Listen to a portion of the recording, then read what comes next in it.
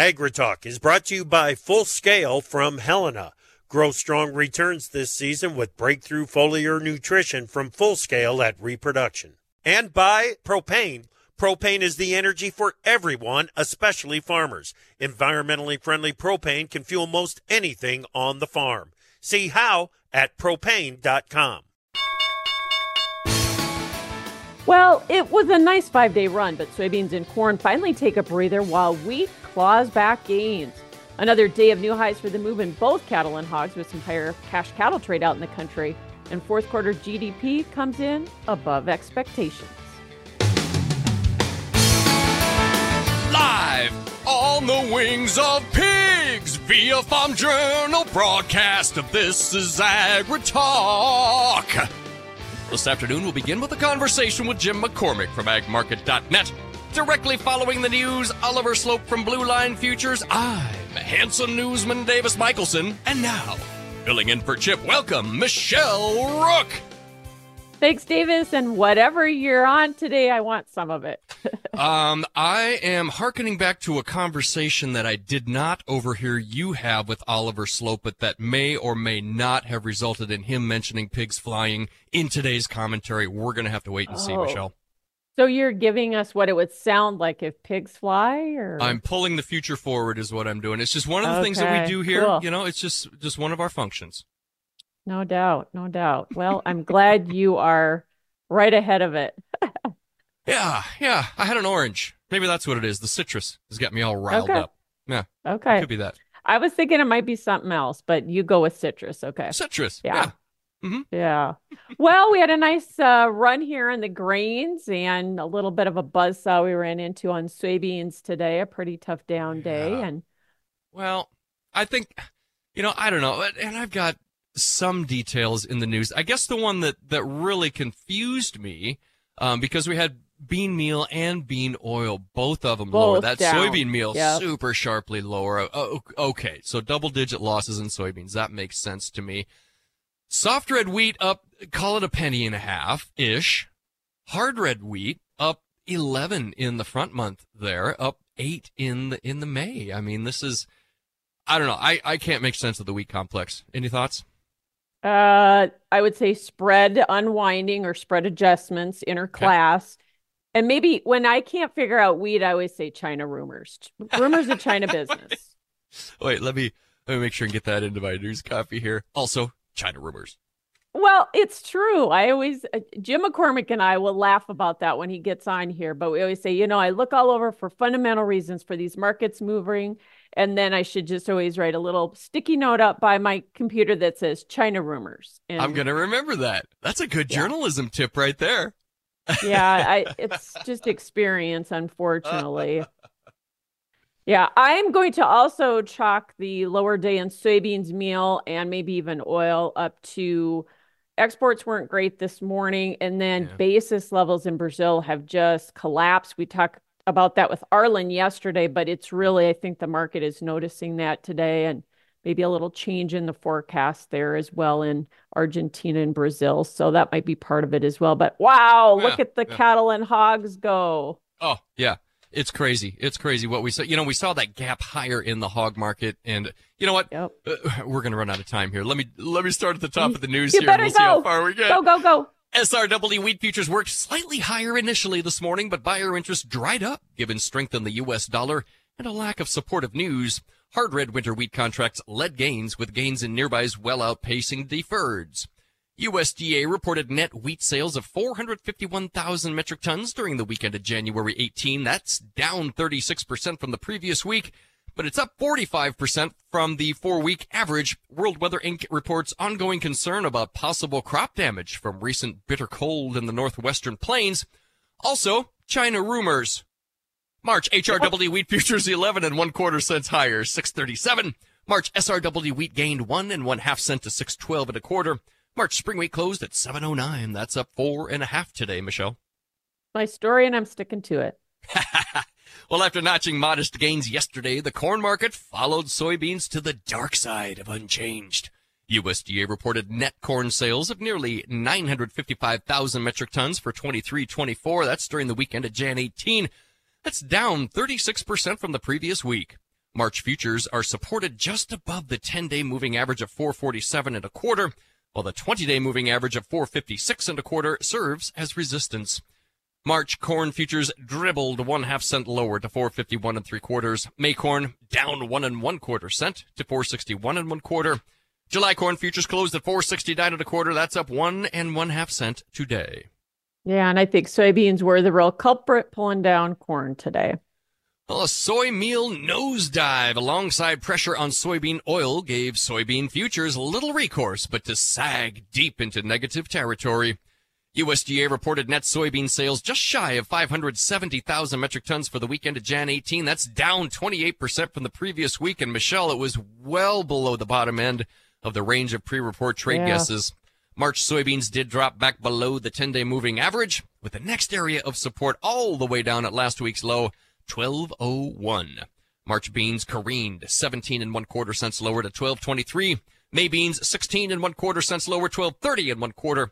July beans closed at 12.37 1/2, down 15 1/4 cents today, Michelle.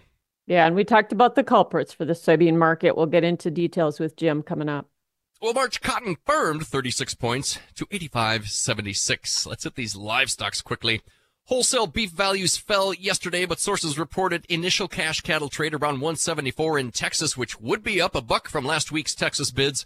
For the weekend of Jan 18, USDA reported net beef sales of 22,400 metric tons for 2024. February live cattle stampeded $2.37 1/2 higher to 177.72 1/2.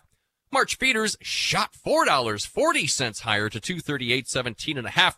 And after a gap higher open, lean hogs for the weekend of Jan 18, USDA reported net pork sales 24,100 metric tons for 2024. Feb hogs gained 40 cents, 74.30. The April contract is up 52 1/2 today, 82.55. Michelle. Yeah, I also had some cash trade in the South on cattle up to 175. So looky there. All right. Yeah, you bet. All right. Here with today's price action, Oliver Slope Blue Line Futures. Oliver, you and I yesterday talked about great chart action in both cattle and hogs. Hogs taking out those November highs. Wow. Yeah, very impressive. And you were right about the firmer cash trade certainly helping get people reinvigorated to the buy side, especially the funds. And we talked about that yesterday, only net long about 13,000 futures and options contracts, and that allowing them some powder to add if we do get some bullish news. And today we got that. I've been working with some clients. They were selling cattle 175 down in Texas. Hearing in Western Nebraska, bids 176, and looking at sellers up at 178. So certainly some silver linings here. As far as the chart and the technicals go, we're only a stone's throw away from that 50% retracement in the April contract from those lofty highs up near 200 from the recent lows. That comes in near 183. So I think that's going to be a big line in the sand for the market going forward. Potentially we can get some follow through that pushes us up there into the weekend. But my concern, if we get there, is we get this bullish news coming across the wire. That becomes old news, and maybe you start to see some profit taking and some hedgers step in at those levels. Cattle inventory maybe could get us there, you think? It very well could be. It's Okay. just one. It's like the cattle on feed report. It's just it kind of depends. The markets and market participants have been very good at really pinpointing those estimates. So I think a lot of that's probably being baked into the cake as we speak. Lower day in beans, was that just profit taking? Yeah, beans, I think the concern is growing that, Brazil's going to have a better crop than a lot of people were expecting. So it's a lot of hot air going back and forth, but not a good look on the failure. No doubt. Cash basis levels in Brazil probably adding to that. Thanks, Oliver. Take care. You bet. Oliver Slope Blue Line Futures. We'll be back with Jim McCormick with agmarket.net. That's coming up here on AgriTalk.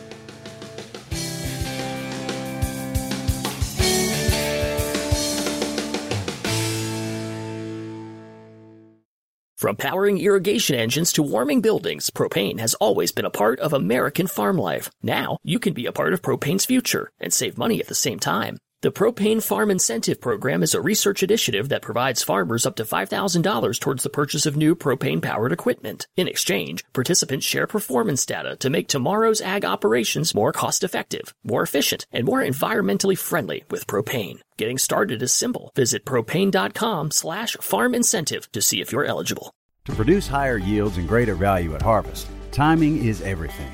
Full Scale from Helena helps soybeans reach their full potential with breakthrough foliar nutrition at reproduction. Full Scale delivers beneficial plant extracts and micronutrients with the added efficiency of ENC formulation technology. It gives your soybeans every opportunity to grow strong returns this season. Contact your local ag retailer or Helena representative to learn more about Full Scale. Always read and follow label instructions and check registration status before use.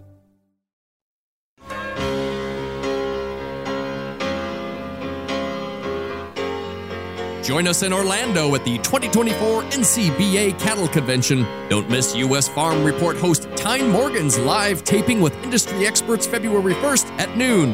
Be part of the live audience at the Chuckwagon Cafe number 1. Karen! You ever watch Goodfellas, Michelle? I actually did not. Okay, fair enough. I am really bad. I don't watch a lot of TV, period. I make TV, I just don't watch it, okay? Okay, yeah. I'm on TV, just don't watch it. That makes sense. You want to be your own broadcaster. That's not bad. I should stop listening to the radio. I think it's just I don't have enough time to watch TV, and I don't want to get sucked into some, I know. show that I can't go out watching. Well, yeah, next thing you know, you're binging, and then you're streaming for like the next month and a half, and it just never ends. It never ends. I know. I don't need a vice. I really don't. Well, it is great to have Jim McCormick, agmarket.net, joining us this afternoon. Jim and I talk often, and pleasure to have you with us this afternoon, Jim.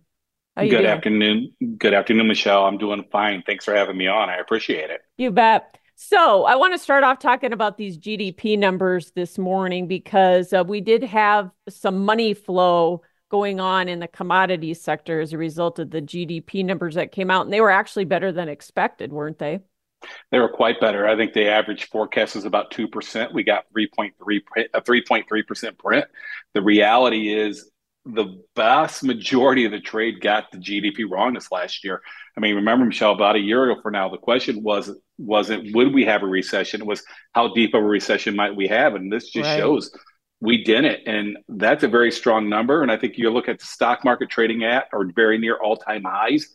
I think that's partly a reflection of the consumer spending. He has just continued to spend way more than people thought. And I think that is also part of the reason why the cattle market caught a bid today, because it shows you right now, despite what the trade was thinking, the consumer is definitely willing to spend the money he's making right now.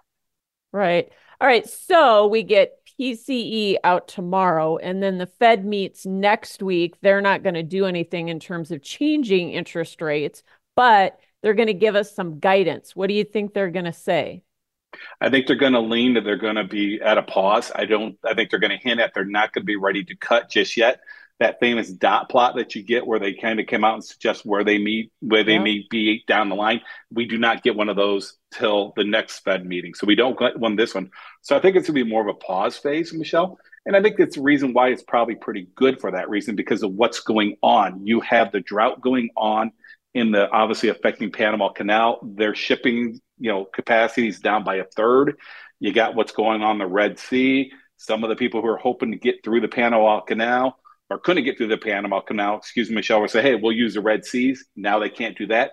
That is driving up the cost of shipping everything. And as you might recall, Michelle, part of the inflationary push we had here a couple of years ago was because of the, essentially the breakdown of the flow of goods around the world due to the pandemic. So I think the Feds, that's really going to keep the Fed on their on their toes of not cutting too soon, fearful that this inflation genie, which they're trying to shove back in the bottle, will pop back out if they cut too quick.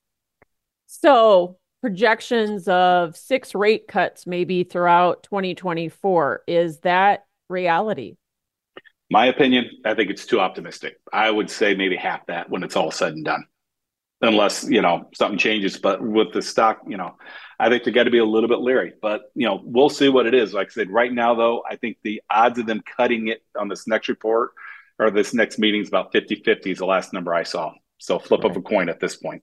Yeah, and it is, like you say, supply chain disruption, shipping costs higher. That's part of it. Energy costs are going to factor into that as well, aren't they? Energy is going to do it. Now, the energy market overall is, if you need a consumer of energy, it's been pretty amazing when you think about it. You got crude oil, it's up today, but it's still below $80 in the U.S. when you consider what's going on in the Middle East. But that just shows you what we can do here as America, as we're producing max amount of crude oil, or record amounts of crude oil, I should say. But even that's starting to firm back up a little bit because of what's going on in the Middle East right now. And there is fears that that war could expand. And if it does expand, it will drive energy prices higher. That is inflationary. So that's one other reason why I think the Fed is going to pause in this idea they're going to cut sooner rather than later. I just don't buy it at this point. I think it's going to be later rather than sooner, unfortunately. So last year, the last 18 months, we had this exodus of money basically out of being long in a lot of commodities. Do we stay that way through 24, or is there something that changes that and brings them back in, or is there anything that could? Well, you saw a little bit of an uptick in the index buying here the last couple of weeks. I think that was more of a little bit of a rebalancing that you're seeing. But I would guess, Michelle, if you're looking for that index long only fund coming in here to buy commodities as inflation hedge, I don't see that anytime soon. But if we do start seeing these rate cuts, like a lot of people are anticipating could develop, I think that will attract money in. Because remember, when you look at the stock market, it is at all-time highs. Commodities in general are relatively cheap historically to stocks. So are you going to see a little bit of money move away from stocks to commodities? But the other thing we need to keep an eye on, Michelle, there's something like estimated $7 trillion of money, not in the stock market, but literally sitting on the sidelines. A lot of it's in a money market. But if they start lowering these interest rates, that sideline money that's collected in the money market's not going to look as attractive. They're going to start looking for homes, and that may be the impetus to drive money into the commodities, because commodities, like I said, they do look relatively cheap compared to other investments. Yeah. You mentioned the stock market at all-time highs. S&P has just been on a rant here. From a chart perspective only, do you look at a chart and think, man, this thing is going to go a lot higher or not? Well, I think right now you're looking at, a little bit overbought technically, but I think it's got more room to go. I think it could probably get a little bit closer to 5,000 on the S&P. It just, the momentum's there. I mean, the real question is you've got a lot of people are fear of missing out money coming back in. So I do think it's got a little bit more upside potential. Then you probably will get a correction somewhere down the line because we are overbought. But right now, I mean, I would argue, you kind of got a Goldilocks for the Fed right now. You got unemployment low. Wages are growing faster than inflation. You got consumer confidence that came out from Michigan as some of the best consumer confidence we've seen in years. The November increase was the best since the mid-90s. So you got the consumer comfortable spending, you got the wage growth going, unemployment down. Those are, if you're in the industry of owning and trying to, owning a company and trying to sell goods to, people, I think you got to feel pretty optimistic, at least at the moment. Yeah, no doubt. Yeah, it is a presidential election year, though, so it'll be interesting to see if that tempers the Fed action at all. It's not supposed to, but sometimes, unfortunately, it does. Okay, so the dollar was up today. That was because of the GDP numbers, too? I think that, and it also probably had a little bit to do with the European Central Bank. They left interest rates alone, unchanged, and that might have had a little bit of impact on the dollar after breaking yesterday in front of the European Central Bank, a little bit of a bounce back. And the crude oil market back up today almost look like we're trying to break out of this sideways pattern here. Are we attempting that? I think we're attempting to. We've taken out some near-term resistance. You took out the 200-day moving average here. You've taken out your December high made back there at right around Christmas time. The Houthis supposedly attacked and were able to hit a U.S. ship last night. I can't confirm that. I never saw that in the news, but I heard that was a headline. So I think, like I said, you're putting a little bit of war premium back into the market, I would argue as well. So confidence in the economy, good GDP number, war premium coming back into the energy market. Combination, crude oil's up today. Gotcha. So as we said, GDP numbers, part of the equation for live cattle and feeder cattle futures making new highs for the move here today. But also we did have better cash trade, right? So, how far does this market go now? Because we're right at that 50% retracement level. I was looking at this April. Once we got through the 50-day last week, I thought we had a shot to make a decent move. Like I said, we're hit the 50% retracement. Your 100-day moving average on the April cattle is 183. Your 200 days 184. I think that could be your target to go. Like I said, we'll see what the cattle inventory numbers say, but the tighter cash, we don't know the amount of beef that is being produced is down because of the storms and the cold weather the last couple of weeks. So you got a tighter supply. You got a consumer still showing he wants to spend. Hopefully that's going to continue to drive money into the cattle market and drive these futures higher. Yeah. And cash trade up to as much as I heard 175 in the South. I've even heard of some people passing in the North up here saying, hey, we're going to wait for 280. We had some 277 to 277.50 as well. But the boxes have also really been on a nice run. We were a little bit lower today, but that has been helping, hasn't it? It has. I mean, the Packer margins are there and the boxes are, the Packers are making money. They feel like they can spend more. Like I said, if they're able to drive that price up, that also will tell me that they're able to sell that product to, essentially the restaurant industry, which means they are continuing to see demand, even though pretty amazing when you consider, how cold it's been. A lot of people's Christmas bills are coming due, but still optimism. So that's a good sign. You mentioned the cattle inventory report. Just quick, do you think we've priced a lot of that in already? I would guess we have priced it in. I think, but in general, it won't have a big impact. It's where the cash market goes near term. That'll be the biggest driving of the near term cash price. Okay, we'll talk about that, the big plunge in the soybean market, and we're hogs following cattle today. That's all coming up here on AgriTalk.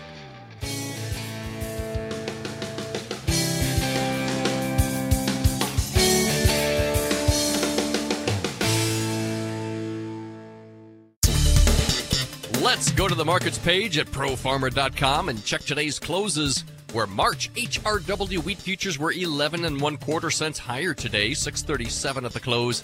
March SRW wheat gained 1 1/2 cent to 6.12 1/4. March corn futures were 1/2 cent lower today, 4.51 3/4. May corn softened 1 1/4 cent to 4.61 1/4. March soybeans careened 17 1/4 cents lower to 12.23. May soybean futures 16 1/4 cents lower, 12.30 1/4. March cotton firmed 36 points, 85.76. February live cattle stampeded $2, 37 1/2 higher to 177.72 1/2. Look out for March feeders up $4.40, 238.17 1/2. February lean hogs up 40 cents, 74.30. Try profarmer.com. To produce higher yields and greater value at harvest, timing is everything. Full Scale from Helena helps soybeans reach their full potential with breakthrough foliar nutrition at reproduction. Full Scale delivers beneficial plant extracts and micronutrients with the added efficiency of ENC formulation technology. It gives your soybeans every opportunity to grow strong returns this season. Contact your local ag retailer or Helena representative to learn more about Full Scale. Always read and follow label instructions and check registration status before use. From powering irrigation engines to warming buildings, propane has always been a part of American farm life. Now, you can be a part of propane's future and save money at the same time. The Propane Farm Incentive Program is a research initiative that provides farmers up to $5,000 towards the purchase of new propane-powered equipment. In exchange, participants share performance data to make tomorrow's ag operations more cost-effective, more efficient, and more environmentally friendly with propane. Getting started is simple. Visit propane.com/farm incentive to see if you're eligible. Opinions expressed on AgriTalk do not necessarily reflect the views of Farm Journal Broadcasting, affiliate stations, or sponsors. I don't know what you're thinking. So call us at 855-4-TALK-AG and tell us what's on your mind. Well, if you are just tuning in, you're listening to AgriTalk. I'm Michelle Rook in for Chip Flory today. And we'll continue our conversation with Jim McCormick with agmarket.net. And we kind of left off talking about how we had such a great technical day in the cattle, but we also had a strong technical close in the hog market as well. Is the rally that we've seen here in the hogs, is this all technical in nature? I would argue it's definitely some of it, a good chunk of it's technical in nature. You're taking out moving averages, took out the 100-day 2 days ago, took out the 200-day yesterday, Michelle. So you're getting some technical buying, a little bit of coattail riding from the cattle as well. And then lastly, I think you got to look at China. Their stock market's trying to pop up a little bit. Their story early in the week was China was forcing their producers to liquidate, and that tends to happen. People make the emotional decisions at the top and the bottom. China's forcing their producers to liquidate, so maybe that's enough to kind of put the bottom into the Chinese hog market as well, and that might have gave us a little bit of boost as well. Yeah, April hogs taking out the November highs here, but how much farther do you think we can push this thing? I would argue that I think we're getting close. I think we're technically overbought at this point in time. So we're going to have to see some sales, especially on the weekly sales. I mean, like I said, if people are buying this on anticipation and maybe China is going to buy some pork, you now got to get China to actually come in and buy the pork at this point in time. Otherwise, you'll get a correction back down due to the overbought scenario we're developing.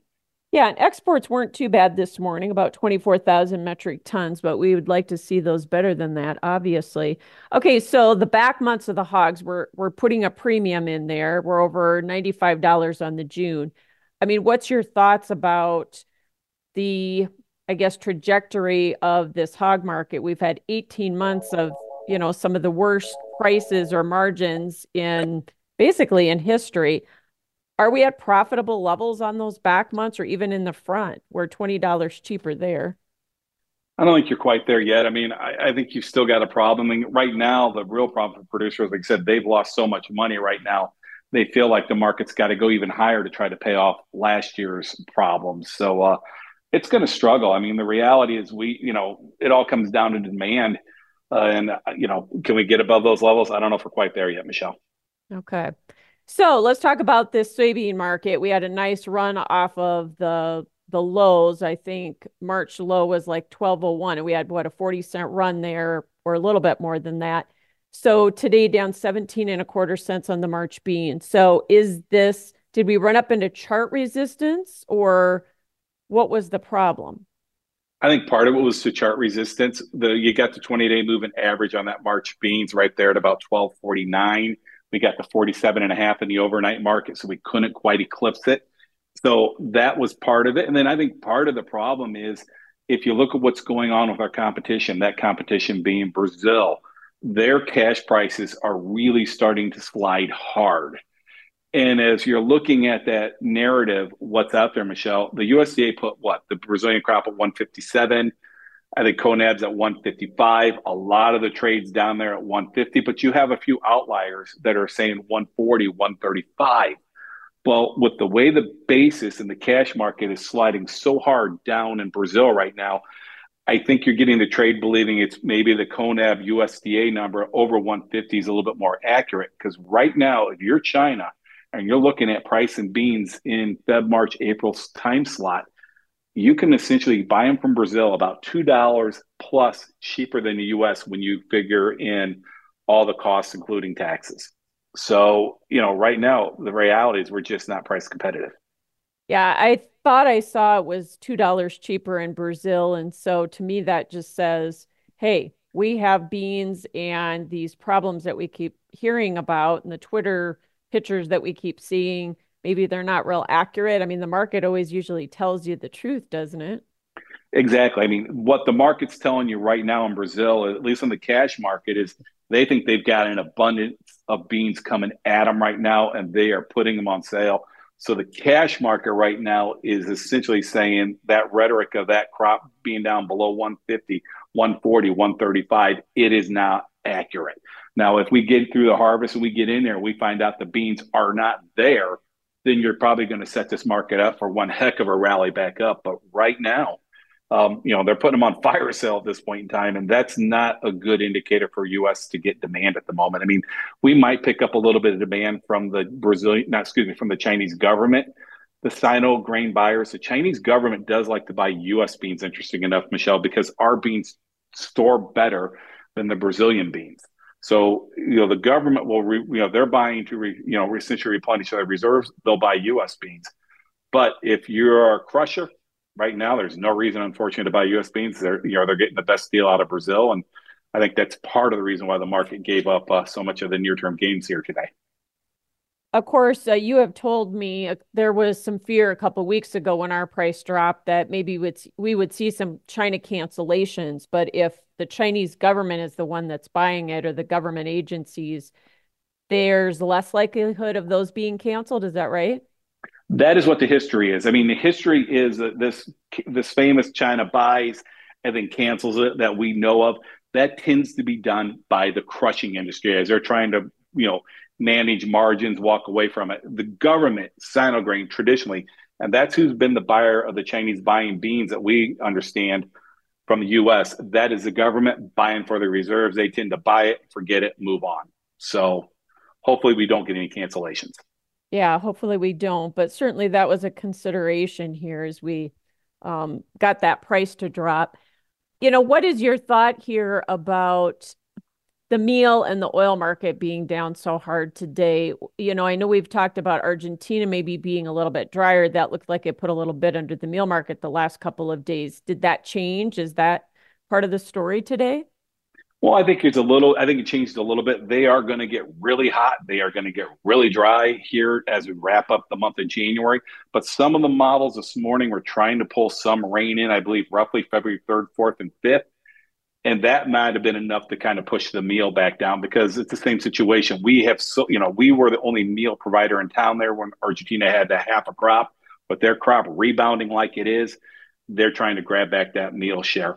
The bean oil, I'll be honest with you, it's been incredibly frustrating. A lot of people were very optimistic bean oil about a year ago, looking for this renewable diesel demand to start coming in and driving the price of bean oil up as these plants come online.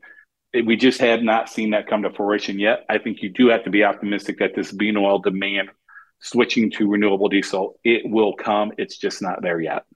Yeah, I think that's a little bit over the horizon, but under 50 cents, boy, soybean oil looks too cheap, actually.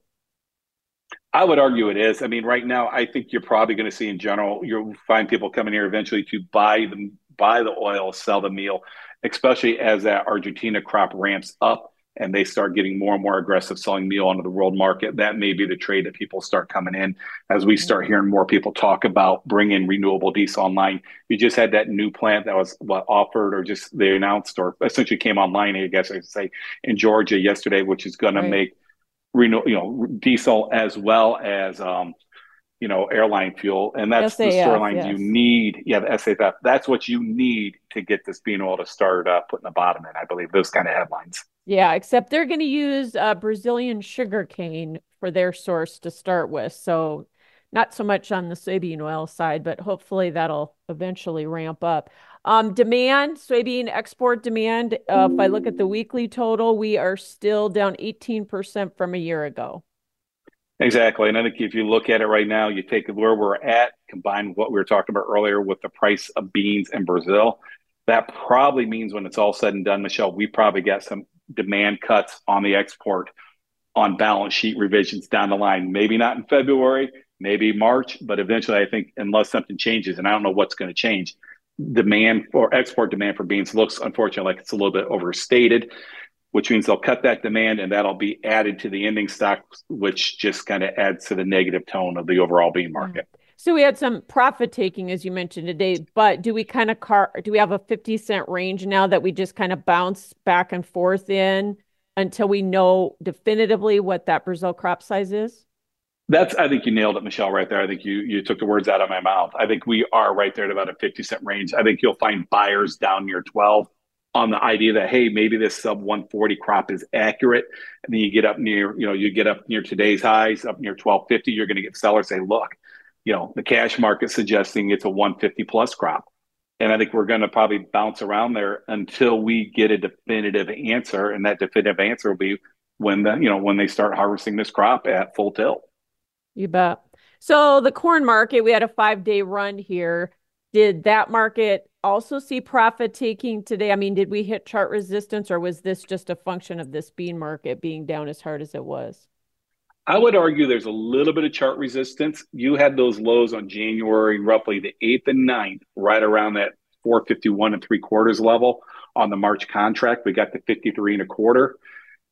But I think probably more than anything, it was the bean market, the meal market, the oil market pulling corn down. I think the fact is we closed above the 10-day moving average. We closed above the short-term downtrend line that we've kind of been trading since the latter part of December. I think that hopefully will open the door to at least test the 20-day moving average, which is about 456.5.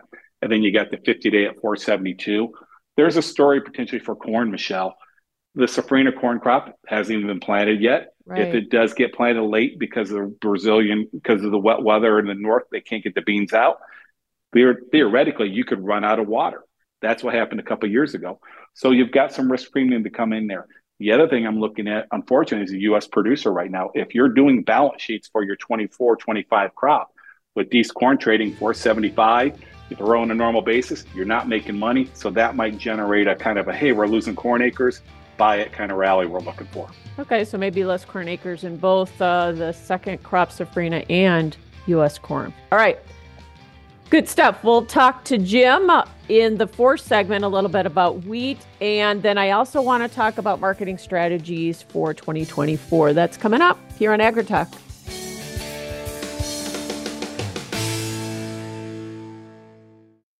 From powering irrigation engines to warming buildings, propane has always been a part of American farm life. Now, you can be a part of propane's future and save money at the same time. The Propane Farm Incentive Program is a research initiative that provides farmers up to $5,000 towards the purchase of new propane-powered equipment. In exchange, participants share performance data to make tomorrow's ag operations more cost-effective, more efficient, and more environmentally friendly with propane. Getting started is simple. Visit propane.com/farm incentive to see if you're eligible.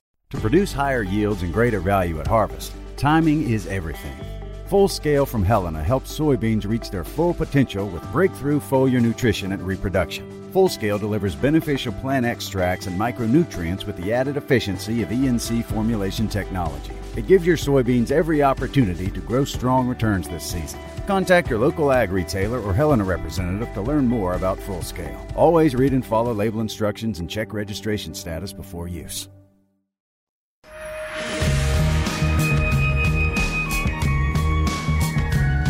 Join us in Orlando at the 2024 NCBA Cattle Convention. Don't miss U.S. Farm Report host Tyne Morgan's live taping with industry experts February 1st at noon.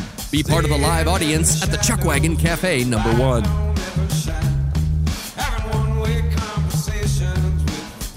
And welcome back to AgriTalk. I'm Michelle Rook, and we're going to continue our conversation with Jim McCormick with agmarket.net. Well, we've covered pretty much all of the main commodities today with the exception of the wheat market. And Davis and I were talking earlier about, what kind of supported the wheat market here today. And it looked like we had some interclass spreads, but I also saw some China rumors on Twitter about maybe them coming in or sniffing around for some business. Are you hearing anything like that? I have heard a little bit of rumors of it like that, and it would not surprise me if they did. They have been buyers of wheat the last couple months. Their supplies are tight. Our U.S. supplies are tight. So I think you're seeing a little bit of that. So I wouldn't be surprised. But I think, yeah, you nailed it. In general, the tight supplies in the Chicago wheat, not the KC wheat, that spread kind of got a little bit out of whack today. The KC obviously let us up. I had someone I think was definitely doing a little bit of rebalancing between the Chicago contract and the KC contract. Yeah. So what's your sense in terms of how much more business we could see wheat-wise from China? They do kind of fly under the radar. If you look at the weekly reports, sometimes there's a few cargoes that are in there. Well, hopefully we can get a little bit more. I think a lot's going to depend on how this world market comes out of the winter dormancy as we get into the two season, as we like to say, too wet, too dry, too cold. If the world supply continues to tighten up, we've got wheat to sell. China will continue to come in and buy it. China tends to be a buyer of price. We've seen that obviously in the beans while we're losing some bean business. So hopefully that will continue. But some of it, Michelle's just going to have to wait and see how does this crop look once it comes out of dormancy. Yeah. We talk about demand too being a problem for the wheat market. A lot of it's going to Russia, but are we also seeing the impact of what you said earlier in the show about shipping costs being up, especially in areas of Panama Canal, Red Sea, whatever? Well, there's no doubt about it. I think we're getting some of that bonus out of it. And then we'll see what's going on here out of the Ukraine right now. They've been actually able to get a lot of product out. But like I said, as that war kind of keeps going, dragging on, I think there is concern. But really, right now, it is just the cost of getting stuff around the world. Like I said, the Panama Canal is a problem, so it's hard to get it out of the Gulf. Then on the other hand, the Middle East, with that Red Sea, what's going on there, people essentially not wanting to go that part of the world. They've got to go around the Horn of Africa. That's adding a lot of costs and a lot of time. So people are definitely taking that into account when they're buying their commodity needs. Who can not just sell the product to them cheap, but how do they get it to them on the shipping, the cheapest, most affordable way? Yeah. I don't want to run out of time to talk about some marketing strategies. I said I wanted to talk about new crop, but We have a lot of old crop out there on the corn side yet that has to be marketed too, right? Unfortunately, we do. I mean, the one thing our sister group, JSA, tells us, from their contacts in the cash market, the farmer, unfortunately, this year, Michelle, just did not get the grain sold. A lot of it had to do with the summer weather when the prices are up. I mean, we just didn't know if they were going to have a crop. In the East, the crop ended up being a lot better than what they thought. So some producers in the East have more bushels to market. And if you look at the fund position, they're incredibly short. What's interesting, if you look at the commercial position on the commitment traders report, the commercials are hardly short at all. And that's kind of strange for this time of year because normally they're carrying a big short position from all the hedges they have on, which tells us they just don't have a lot of grain bought. So I do think we are hopefully going to generate a rally. Maybe it's because they're fearful of corn acres not being there, the safrinha crop. But the reality is we have to be realistic on what size of rally we're going to get because there is going to be a wall of selling, I got to believe, on this March contract from $4.75 all the way up to $5. It is going to take a lot to chew through all those bushels so farmers need to sell. And mind you, Michelle, the cost of money, it is so much more than it's been in the last 15 years. It's costing a farmer 3.5 cents a month on interest fees only, even in the back, if they have it in their backyard. If they're storing in the elevator, those fees are getting even more. So as that fee is starting to pile up, it's putting pressure on the farmer to move that grain sooner than later. So any rally, I think, unfortunately, I look for 20, 30 cents in that. I think ought to be sold relatively aggressively. And if you want to play the what if the summer's dry, maybe use the option market. And what about new crop? How much are you guys selling right now? Or is it too early to talk about this? I think you got to be looking to sell the new crop anywhere on a bounce near $5. The reality is this. You're talking a lot of people, early numbers are 91, 92 million acres of corn. If you get 91, 92 million acres of corn and you have anywhere close to a trend line yield, somewhere around 180, you're going to put your total production over 15 billion. Our demand's not there. I mean, our current demand for this year, Michelle, is around right around 14.5 and a half. So if you start talking a 15 billion bushel supply on this upcoming crop, added on to the carryout we have, 2.122, you're going to push that carryout to 2.5. Corn is not going to be at $5 next fall. It is going to be at $4, if not lower. So if that rally materializes tomorrow and you have the opportunity, we're going to tell you to lay off that risk because we do think, unfortunately, there's a lot of downward risk with anywhere close to our normal crop this year. Is there less downside risk with soybeans because the balance sheet is tighter and we have maybe less soybeans in storage? I think there's a little bit less risk, but there's still going to be risk. And that, how much risk that's going to be, unfortunately, we don't know, Michelle, until we see how South America crop is. And that could, you got to keep that in mind. The Brazil crop's the headline. What's that crop going to be? But if you take the Brazil crop, you take the Argentina crop, you take the Paraguay crop, those are the three big exporters in South America. If you take those three crops together, I think they're totaling roughly around 217 million roughly 217 million metric tons. Previous record crop for those three countries, 196. So you can see South America has a big crop. Even if our acres are down, the world still may be flush with beans. Okay, so how much new crop are you selling right now? Or I would sell rallies anywhere close to 1250 on up. Be pretty aggressive. Start laying off that risk. All right, Jim. It is always fun to talk to you. I'm sure I'll see you down at Commodity Classic.